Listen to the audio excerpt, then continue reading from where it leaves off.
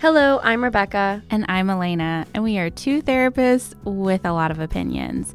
Welcome to Just Another Therapy Podcast, where we'll be discussing various topics through the lens of mental health and therapy, just like every other therapist on social media right now. No, but we're different. Join us this season as we talk all about social media, the good, the bad, and the absolutely ridiculous. This podcast was created for educational and entertainment purposes. It is not a replacement for mental health treatment. If you are in need of support, check out our show notes for links to resources.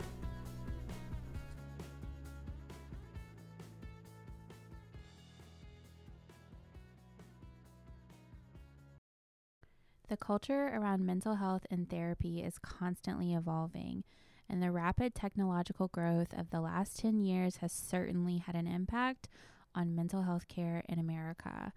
Online therapy services like TalkSpace and BetterHelp at first appeared to be revolutionary platforms for accessible and affordable mental health care. But by digging deeper and thinking critically, we find these tech startups aren't actually dream solutions to the mental health crisis. Today, we're going to discuss the problem with online therapy platforms and the risks that therapists and consumers face by engaging with these companies. Let's do it. Yes, okay. Let's. So step number one is we're going to talk about both of these platforms and explain how they function, how they're structured, and then we're going to get into some critical discussion about them.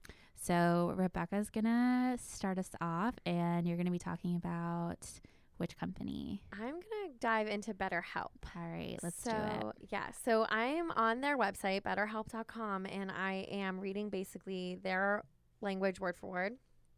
So they describe themselves, BetterHelp is the largest therapy platform worldwide. We change the way people get help with facing life's challenges by providing convenient, discreet, and affordable access to a licensed therapist. BetterHelp makes professional therapy available anytime, anywhere through a computer, tablet, or smartphone. And so they cost, a subscription to BetterHelp costs around $60 to $90 per week and is billed once a month, and is also based on where you live, your preferences, and the availability of therapists. And there are 3 different ways that you can connect with therapists: through live chat, which is a text conversation with your therapist in real time. Also a live phone session where you can schedule a call with your therapist over the phone, and a live video session. What they say is similar to Skype.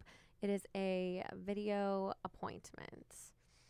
And so you can use BetterHelp for as long as you need.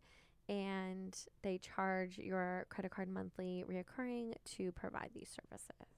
So it's a little bit about BetterHelp. Do you want to kind of go over the difference between that and TalkSpace? Yeah, so TalkSpace has like a pretty similar structure. So I'm on the TalkSpace website, and they say we offer comprehensive online mental health treatment options to meet all of your needs. And literally, as I'm on the website, there's a box that just popped up that said, we know taking the first step can be overwhelming. Get $100 off with code SPACE. So as of May, 27th, 2022, this is a pop-up that comes up if you're on their website long enough.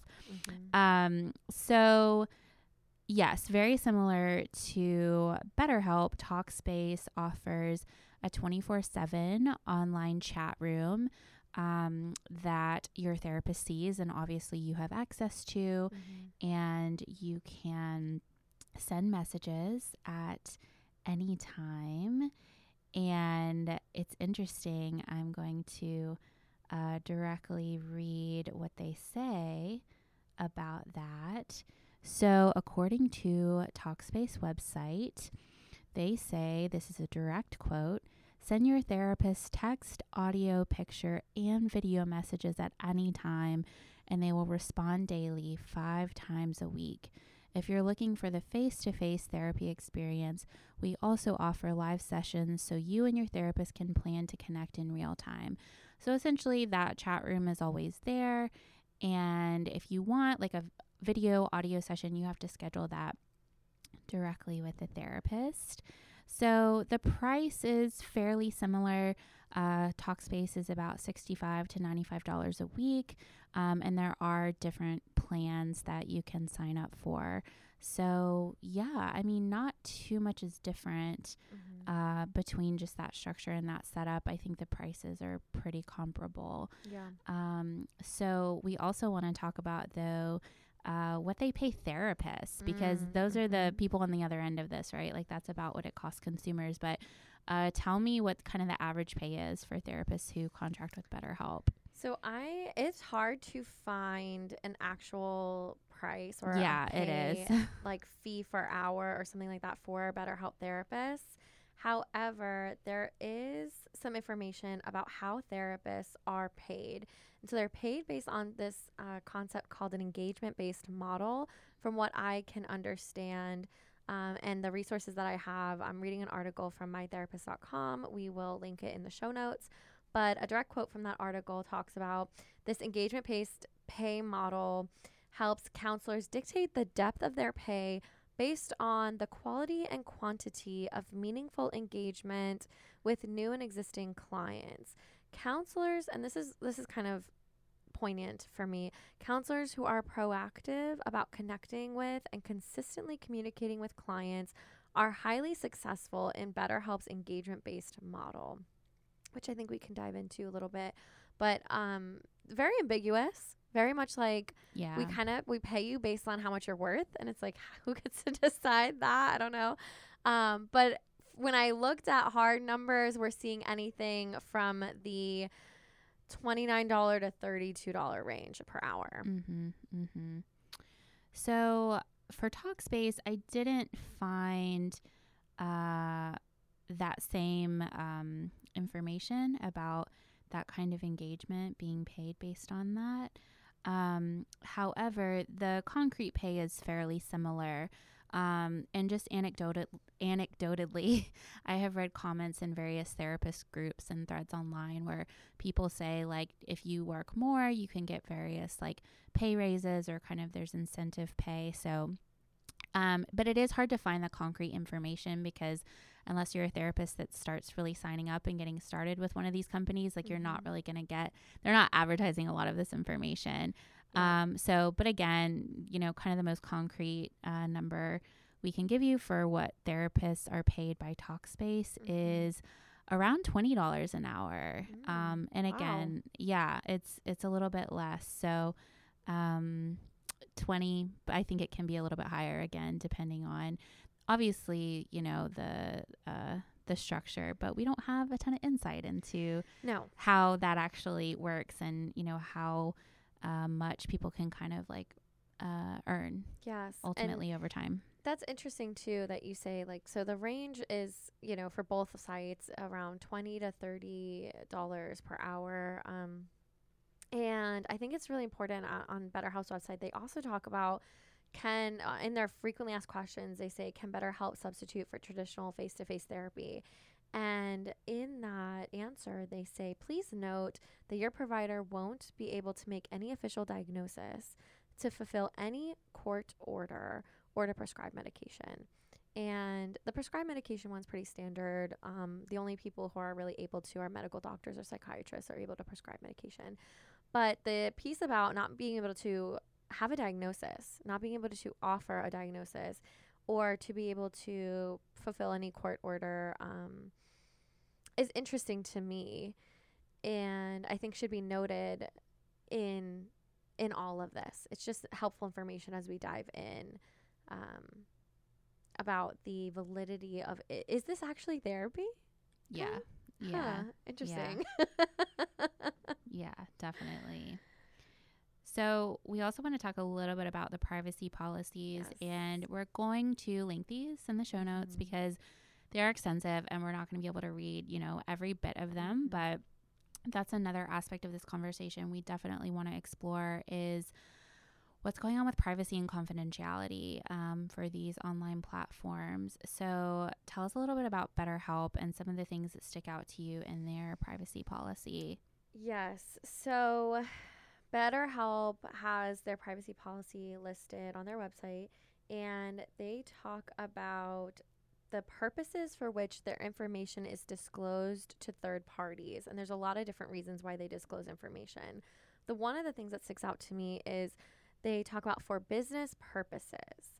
And so they say only as necessary for facilitating counselor services, we may share our user's information with a counselor and a counselor's information with a user. Well, that makes sense. We may also share your information with vendors and service providers, including our data hosting and data storage partners, analytics, and vendors providing technology services and support, payment processing, and data security. We may also share your information with professional advisors such as auditors, law firms, and accounting firms. And so they provide examples, but they also leave it ambiguous. Like, we may also share information with professional advisors. So you can kind of leave it up to yourself to decide who a professional advisor for a large tech company would be. They also talk about directly on the website, service providers. And this part stands out to me as well. We may employ third-party companies and individuals to facilitate our platform, to perform certain tasks which are related to the platform, auditing, legal, or other services for us, including but not limited to customer service, technical maintenance, monitoring. That one's just on its own. Monitoring what? I don't know. Email management, communication, database management, billing, email processing, payment processing, reporting, and analytics. And then it states, we will share with them only the minimum necessary information to perform their task for us, and only after entering into appropriate confidentiality agreements. But they don't really elaborate onto what the limits of those agreements are, as well as what they deem to be minimal necessary information. So I think that's important to point out. Yeah, absolutely. And going over to TalkSpace, it's, pretty similar. At the beginning of their privacy policy, they say, our proprietary technology platform uses advanced data-driven tools to personalize your care and to enhance evidence of care continuity, outcomes, metrics, and data-based learnings. We provide mental health professionals with insights and capabilities to drive improved and measurable clinical outcomes for patients receiving virtual therapeutic services on our platform.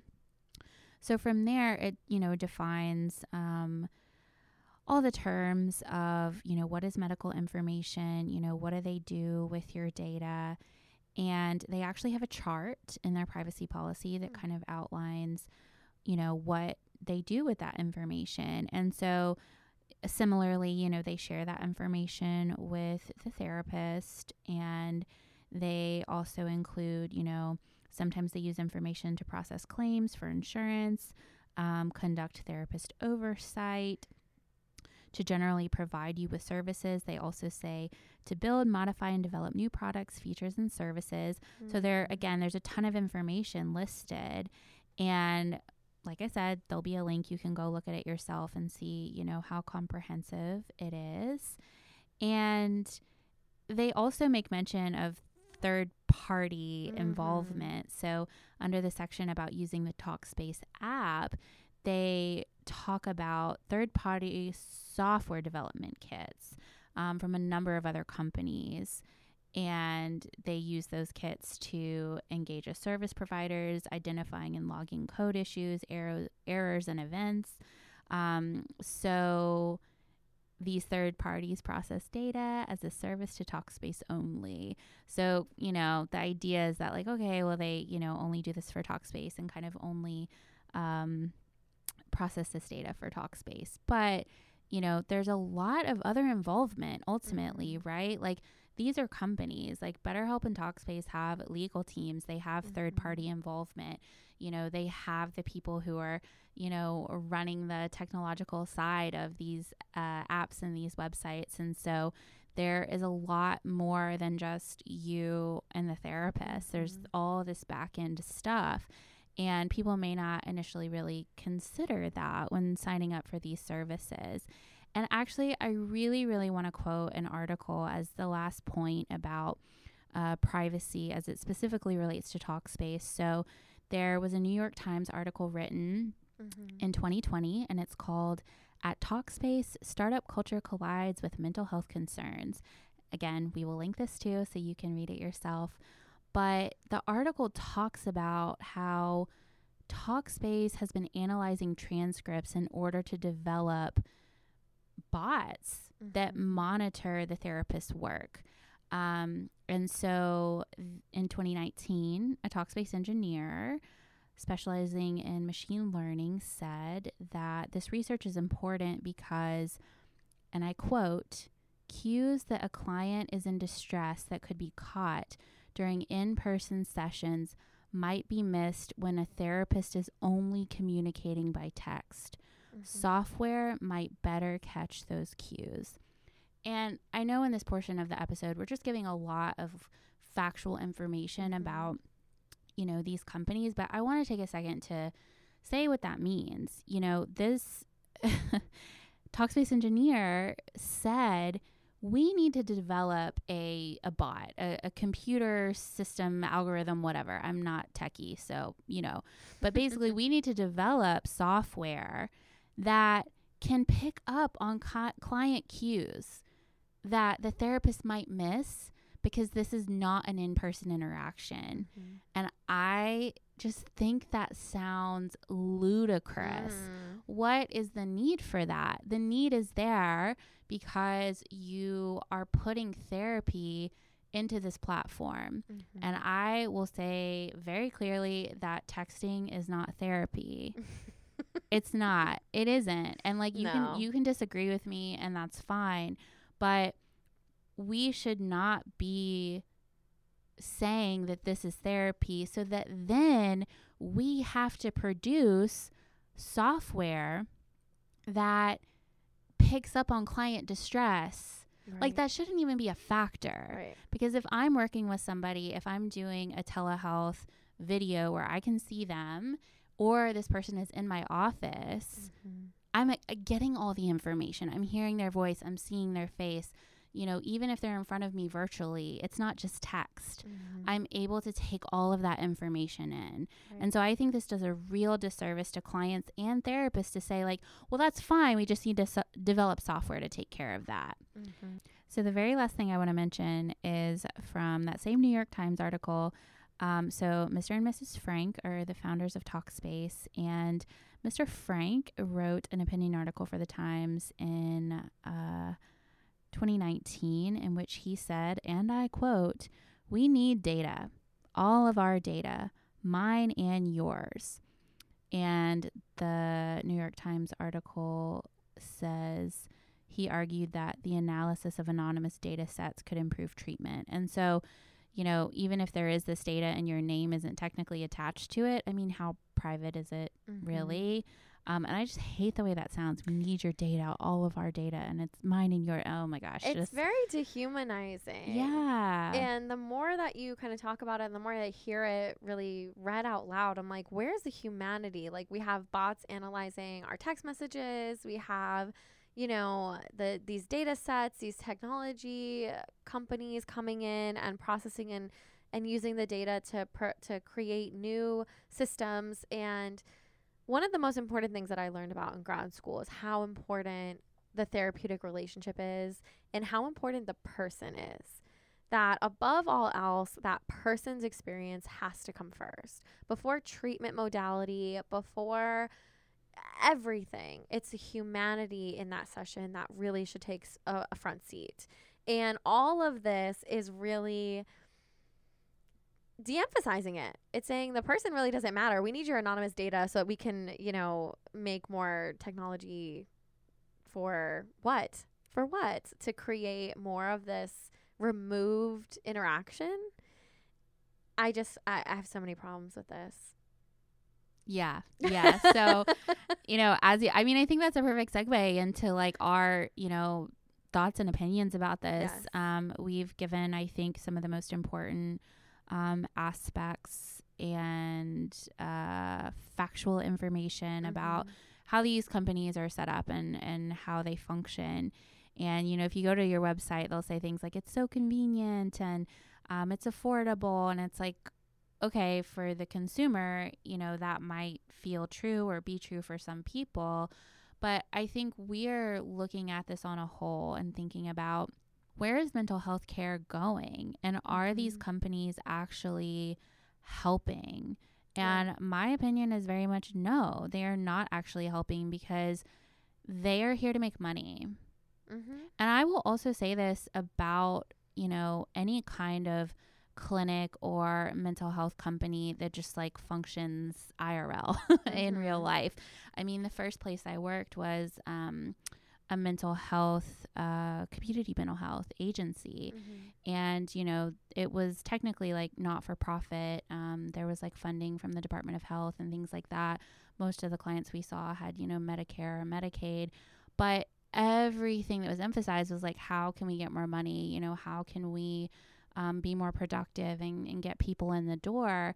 And so client care fell by the wayside, right? So this isn't just about these online companies kind of only valuing, you know, money and how much can we produce, how much can we bring in. This shows up a lot of other places in mental health care in America. But I don't believe that these companies are actually easing the crisis. Right. I just... More so like exploiting. Yeah. Yeah. It's like, oh, well, it's convenient and you can do it online and it's so cheap and all these different things. And it's like, I can understand and appreciate that people need affordable, accessible care. But like, this is just like, imagine a boat and water is rushing in and the boat is sinking, and BetterHelp and TalkSpace are like a piece of duct tape, and you just put it over the crack in the boat. Right. Like, it's not really addressing the deeper issue. Yeah, absolutely. And I think that there's a lot that we talked about, like just from their website, that illustrates that. Like, they tell you that. If you read, it's there. They tell you that. Exactly. Like the idea of like the therapist can't diagnose you.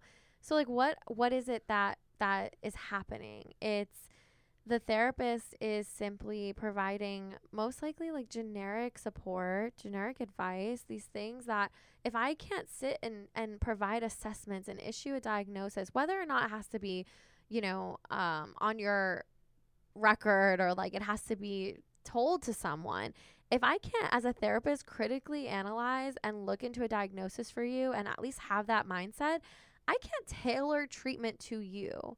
Like, it's a big part of, and I don't think diagnosis ever has to take center stage on anything, but it is a big part of the work that we do. So if you're presenting with something, you know, you're kind of coming with something going on, and I'm not able to ask certain questions to ascertain the specifics about that and really understand it enough to like be able to say like, oh, you know what, this may present as anxiety, but I think it's actually ADHD, you know. And so there's overlap here, and maybe we can explore the ADHD part. If I can't do that, a big chunk of my abilities as a therapist are limited.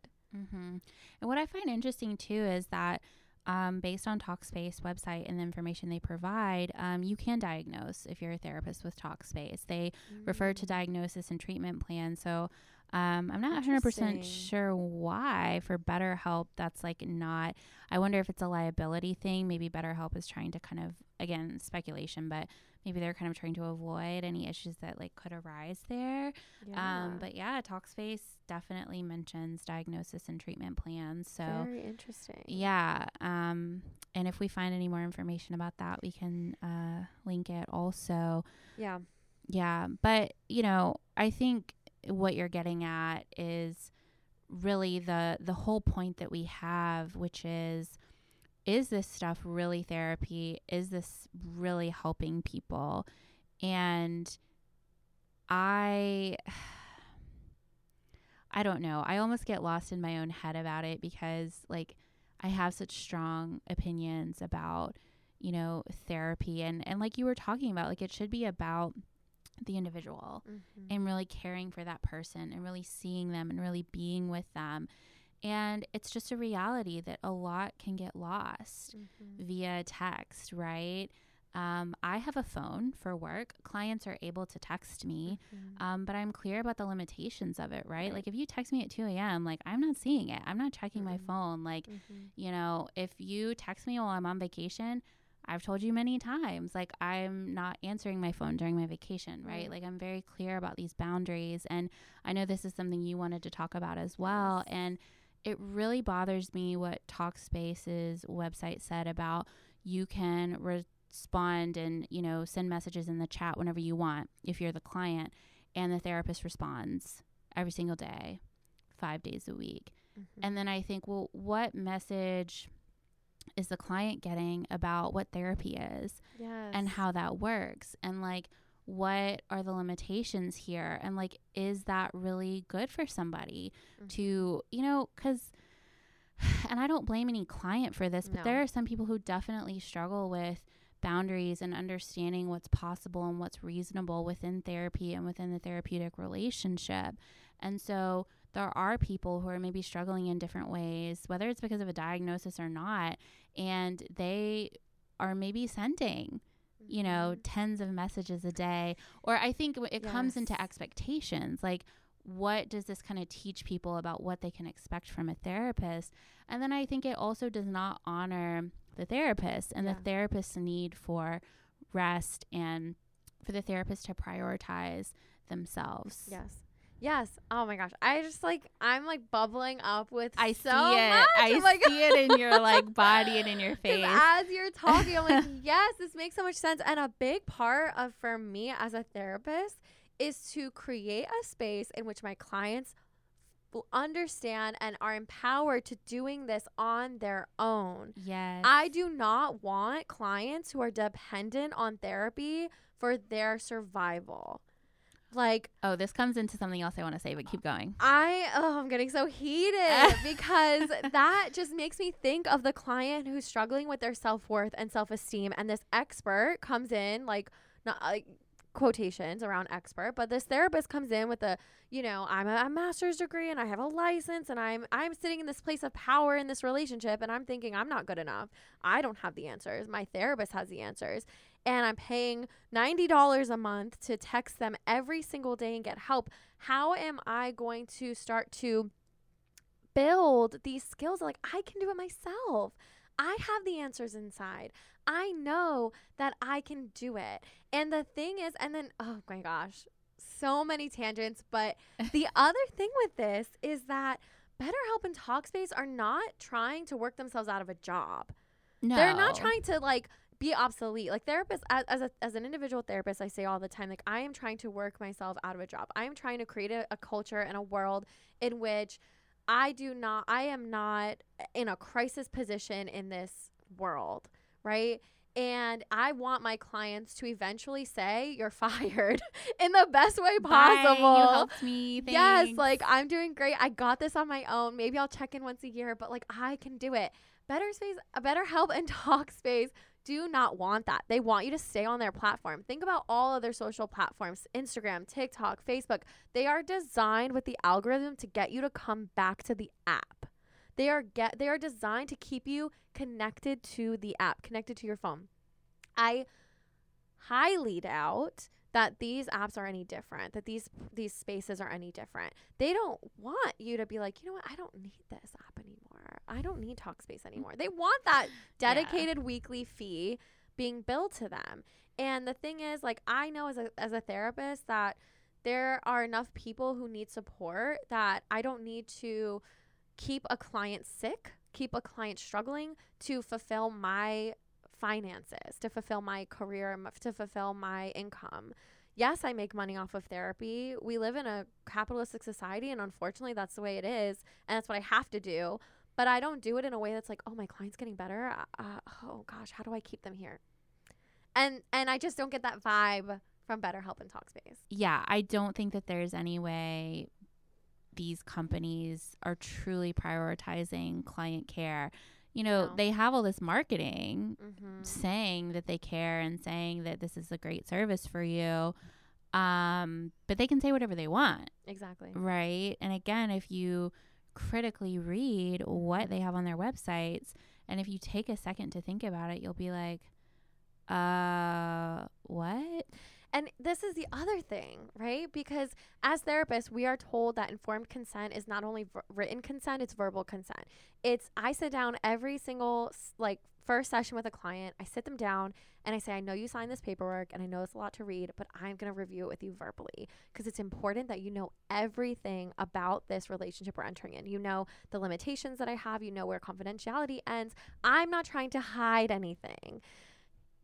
It takes a lot to get to the privacy policy on BetterHelp. And then not only that, but at the end it says if you have any questions, you have to contact customer support.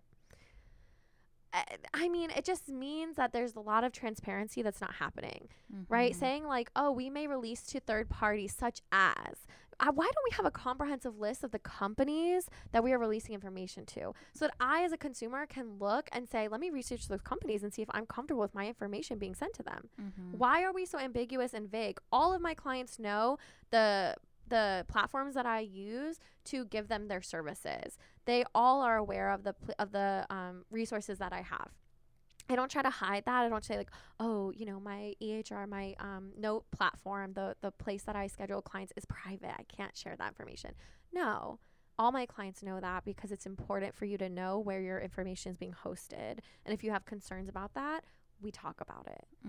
So I'm just so fired up, Elena. I hate this.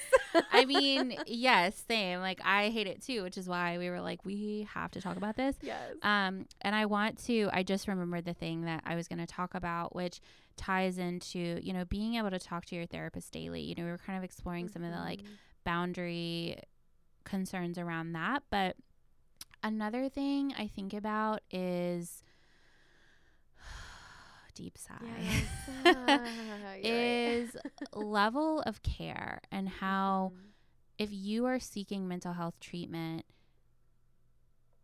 I would hope that you're able to access the level of care that you need. So what I mean by that, we are outpatient therapists. Rebecca and I both work in private practice. We offer sessions in our office and telehealth sessions, video sessions. So typically I see people once a week or every other week. If someone's struggling, I might see them twice in 1 week, but it is not by any means like super comprehensive care. Right. It is outpatient. People are coming to me. They are functioning and doing relatively, you know, I mean, they have their struggles and difficulties, but, you know, they're able to see me once a week and that's sufficient, right? Higher levels of care would include going to the emergency room for a crisis and being in acute care, maybe for, you know, a few days or a few weeks. There's partial hospitalization. There's residential programs. Right. There are, you know, 28-day rehab programs and things like that. So there are all different kinds of levels depending on the severity of what someone is going through and just what their level of need is. Right. And there are definitely issues with like the access to those levels of care. There are lots of barriers like finances and things like that. But as much as possible as a therapist, if I'm recognizing, I really think this client needs a higher level of care, like we really need to pull in some other services. Maybe they need to see a dietitian, right? If I'm working with a client who's struggling with an eating disorder, okay, let's get them in with a dietitian, right? Like, okay, they are really in crisis. Like we might have to get them to the hospital tonight. Like, let me coordinate with them and, you know, make sure we can get them what they need. Right. And so, you know, if somebody has such a high level of need that they really need to be and are wanting to talk with a therapist that much, is this online service really adequate? Right. Is it really an appropriate level of care for this person? And I've also, you know, read some opinion pieces about, you know, the issue of if somebody is suicidal or if somebody is in crisis, right? You know, obviously, if you're seeing a client via telehealth, you know, and if they're in crisis, like that can kind of be a barrier sometimes. And I think as a therapist, it's important for me to assess, like, is this appropriate for that client? Because they're not in the office with me, right? And what I'm able to do and how I'm able to help them might be kind of limited. Right. Like that person could just log off and, you know, anything could happen. And Thankfully, that's not been my experience. But, you know, if a client is texting you at 2 a.m. in the TalkSpace or BetterHelp chat room saying, I'm going to kill myself, things are really bad, or whatever they're saying, you don't see it till the morning. I mean, I just think it's a recipe for distress on the part of the therapist and the client. Yeah. And I don't think it's appropriate for people who are in crisis. And, you know, apparently, like, I mean, you know, BetterHelp and TalkSpace have like whatever screening processes that they do in their intake process.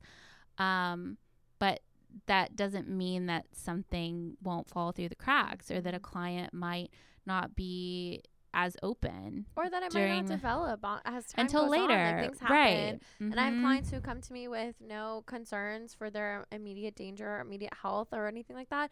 And then something changes, and all of a sudden they're in crisis and they need additional support, and they need to kind of increase their level of care, and that's normal. But are there really good supports for that through these platforms? I don't know. I mean, I've never been a client of them. I don't think so. But I could see it being really challenging, especially via text, to be able to ascertain that. And that's probably why the creators are like, we need an algorithm to ascertain this. Like, or we could do like virtual sessions where I could see you, or a phone call, and not solely focus on texting. Because also, like, this thought is coming to me of like, how do I know it's the client texting and that they're not giving their friend their membership? Like, share your password with me, bestie, like a Netflix share thing. Ooh. How do I know that my friend or my partner isn't like, you know what, I'm struggling with this decision today. Let me text your therapist so I can get their information. How do you prevent that? Maybe.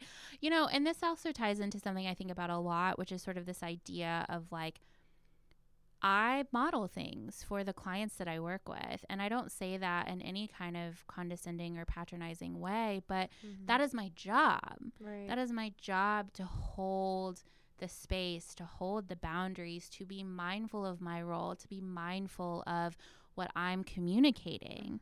Like, that is my responsibility.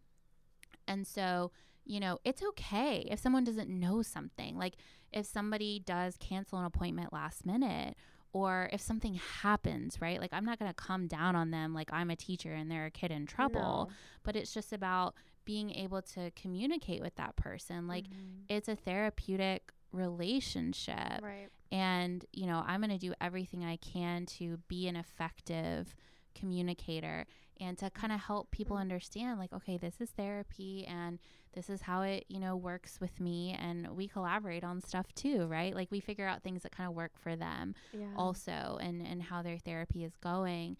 But yeah, it's just like, how much opportunity is there for that when this platform is saying like, yeah, you can text your therapist 24/7 and they'll respond once a day. Like, what? I don't blame a client. No. At that point, because it's like, well, how would, I mean, that's why there's ethics. That's why there's these ethic boards. That it's a therapist's responsibility. It's our duty to provide the adequate support and structure for the client to exist in, because it's not the client's responsibility to know what is going to maybe damage their relationship with us. Like, the duty is on us, the responsibility is on us. We take on that, and that's okay. Like, that's what we sign up for, right? Like, I'm not going to expect a client who's depressed to be like, you know what, actually I shouldn't text my therapist every day. It's not like, it's natural. Of course I'd be like, let me text them every day because I really want to get better. And you may be thinking that as a client, like, oh, you know, I can text them every single day and I'll get better faster. And I don't know if that is really, you know, I don't have I haven't done a research study on this, so I'm not going to say like it's not going to work, but I don't know how effective that really would be. And I again think that giving clients space and autonomy and the ability to live their lives without feeling like the therapist is the one who knows best and needs to be the one to reach out to all the time for advice and support and direction.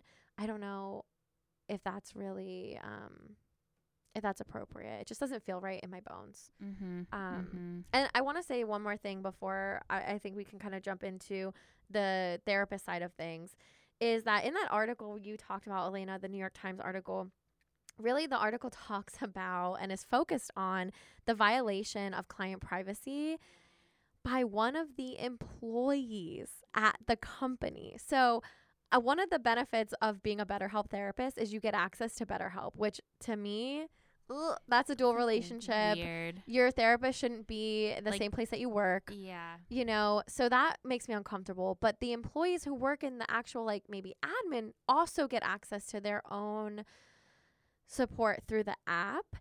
And that information was released in one of the meetings. So the New York Times article talks about one of the employees had consented. They had said, yeah, you can release my information anonymously. And in a meeting, they discussed the client's personal chat history. They were reading the chat word for word. Mm-hmm. And their coworkers were like, oh, I know that's him. Like, they put the pieces together. They were like, no, that's you. And then it was really uncomfortable for that employee. And so if the company can't even respect the dignity of their employees using this app, if they're, you know, exploiting their employees' stories for their information, what do they think that they're going to do for someone who they don't really know and they're just a consumer? Yeah. That's important to think about. Yeah, 100%. Yeah, and I know we want to talk too about some of the impact on therapists. Yeah. And we have a little bit, but, you know, the pay. Look, I freaking wish we lived in a world in which we didn't have to deal with money. Okay. Yeah. But I have worked hard. I continue to work hard.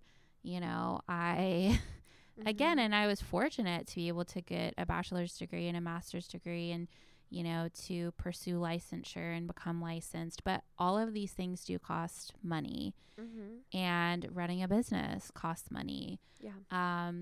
And I think I'm really good at what I do. And so I do feel that fair compensation is important in this system. I think every person, regardless of whatever education you have, deserves fair compensation so that you can live and be able to pay rent. And, you know, everybody, I'm not just saying like, oh, because I'm educated, I deserve this money. Every single person deserves the right a living to wage live safely. Yes. With security. Yes. 100%. So I've got to tack that on. But, you know, again, in our experiences as therapists, like, we also carry a lot of stories and emotional weight, and this job definitely takes effort and energy. And even though we both really love and care about what we do, it can be very taxing. It takes an emotional part of us that a lot of jobs don't, frankly. And so, and just for reasons even beyond the things I'm listing, therapists deserve fair compensation. And you know, especially if you're expected to respond to clients 5 days a week, are you only spending an hour on each client once a week? No. It doesn't seem like that's maybe the case some of the time or a lot of the time. So these therapists are getting anywhere between $20 and $30 an hour. Right. That is too low. Absolutely. That is way That should be like minimum wage for everybody. Like, I know. I feel like $20 to $30 an hour should be like the base pay, especially with the inflation right now. I know. Like, it should just be the base rate that you should make when you're a high school student in college or early college student or high school student, whatever, working at the grocery store. Like, that is just enough to survive barely, you know? And also depending on where you live. I mean, exactly. Maybe it's not even enough, like, where you live. Right. And not to say that there's, like, a hierarchy of, like, therapists aren't necessarily inherently better at their job, or, like, their job isn't more important than other jobs. I don't think that's the case. But, like, what you're saying is, like, there are people, like, there's a lot of narrative out there of, like, you should charge what you're worth. Right? Or you should ask for that raise at work, or you should negotiate your salary to what you're worth. And then there's like this distinct disconnect that therapists are part of that you're allowed to do that as a therapist, that I can ask my clients for a raise. Well, because like we care and we're helping, we shouldn't care about money. Exactly. We should be doing it because we are just good people. Which I call bullshit on. Yeah. Like, it can be both. Like, right. I know I'm a good person, and I really think about clients and client care, and I Mm-hmm. take my role to heart, truly. And I genuinely care about all of those things, and I also believe that I deserve what I charge. Yeah, Both can absolutely. be true. And I think that it's not necessarily the therapist. It's not, the onus isn't on the therapist to make that sacrifice. I think mental health care should be free, and that therapist should be compensated at generous rates by other systems other than the individual. Oh yeah, I would love to see an overhaul of our mental health system and our health system in this I know. world. Yeah. But that's not happening. It doesn't. And that system doesn't exist. right. And so we can advocate for the overhaul and advocate for dismantling the current system. But in the one that we are in now, it's almost like charging or paying a therapist $20 to $30 an hour is not livable. You cannot survive on that income with all of the other things that go into being a therapist. Like, just with the level of licensure that being a therapist is, like, there are ongoing trainings you have to take every year. Those are expensive. There's fees that you have to pay to become licensed and maintain your licensure. But there's a lot that goes into the cost of being a therapist. Yeah. And so there needs to be like equality on that. And it should be celebrated that therapists should be charging and being paid what they're worth. And it's interesting that, the consumer is being told they're paying up to $95 a week, but the therapist is making 20 to 30 of that. Meanwhile, if you are in need of low cost therapy and you want therapy and you can't afford to pay maybe like higher rates for therapists, there are services like OpenPath that charge between $30 and $60 per session, where therapists will open some slots at a sliding scale where they can provide that therapy ethically. And they're saying, like, I'm willing to provide this rate for this number of clients versus I'm being forced to accept this rate and I'm having to sacrifice my quality and life, right, for this work. And then you're having therapists rather burn out, and you're not getting good care. Yeah. End rant. Yeah. I mean, I think, the burnout is definitely a part of it too, right? Like, finances contribute to burnout for anybody. And so, if a therapist is, contracting with BetterHelp and they are, doing that engagement-based structure of trying to, do everything they can to get paid based on how well they engage. I mean, then the therapist is in this cycle potentially of like, okay, I have to like come up with the best thing and I have to make more money and like I have to do this, and like that's not fair to the therapist and that's not fair to the client. And as individuals, therapists shouldn't have to face burnout and shouldn't have to face being in crisis over finances or any other aspect of this job. But also, it's not good for client care. I am of no use to anybody if I am just falling to pieces all the time. Yeah. But I also deserve to not fall to pieces because I have worth. Right. But it also does go back to the client and like, well, what kind of care are you really able to provide within that system, within the system of like BetterHelp or TalkSpace? Exactly. Right. It just doesn't add up, and it seems like the companies themselves are exploiting the consumer with their privacy. They're exploiting the therapists with their compensation, and who's winning? It's the company. It's the CEO. It's the founders who are winning, and they're out of touch with the harm that they're doing for, the greater good. And I think, I don't know. I mean, I could talk about this forever, and it kind of becomes this revolving door at a certain point, because it's like, there's a lot of things about this that are inherently harmful. And like you had said at the start of the episode, we're supposed to be working on a mental health culture and a system that essentially is trying to work itself out of a job. It's supposed to be creating systems of support so that clients don't need to like be so crucially accessing mental health care. These new companies that show up should be making it better for people. And these two are not. They're just not in so many ways. So Full agree. Man, oh man. I have so many. My body is just like so tense right now. We're going to do about a it. breathing exercise. We need to do we've done recording. We need to, because it's just so frustrating. And as a therapist, as someone who like is committing my life and my livelihood to helping people and to empowering people and to getting support for people and accessing resources, I just feel like there's so many other things we could be investing our resources in to make things better for people than these kinds of companies. It's not okay. Like, it's really not okay. Like, no. Man. Anyways, we're also well, no, we're also haters of BetterHelp and TalkSpace. Yep.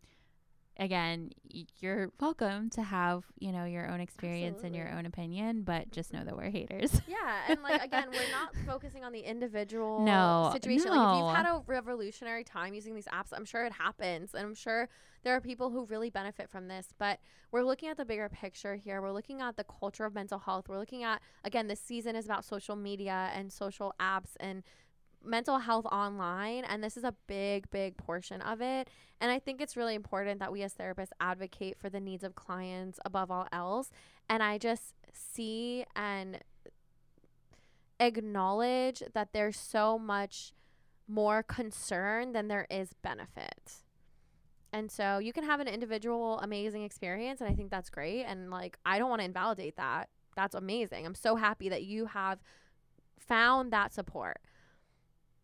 But culturally, like, they just have to go. Like, I'm done. Yeah, they're done. Canceled.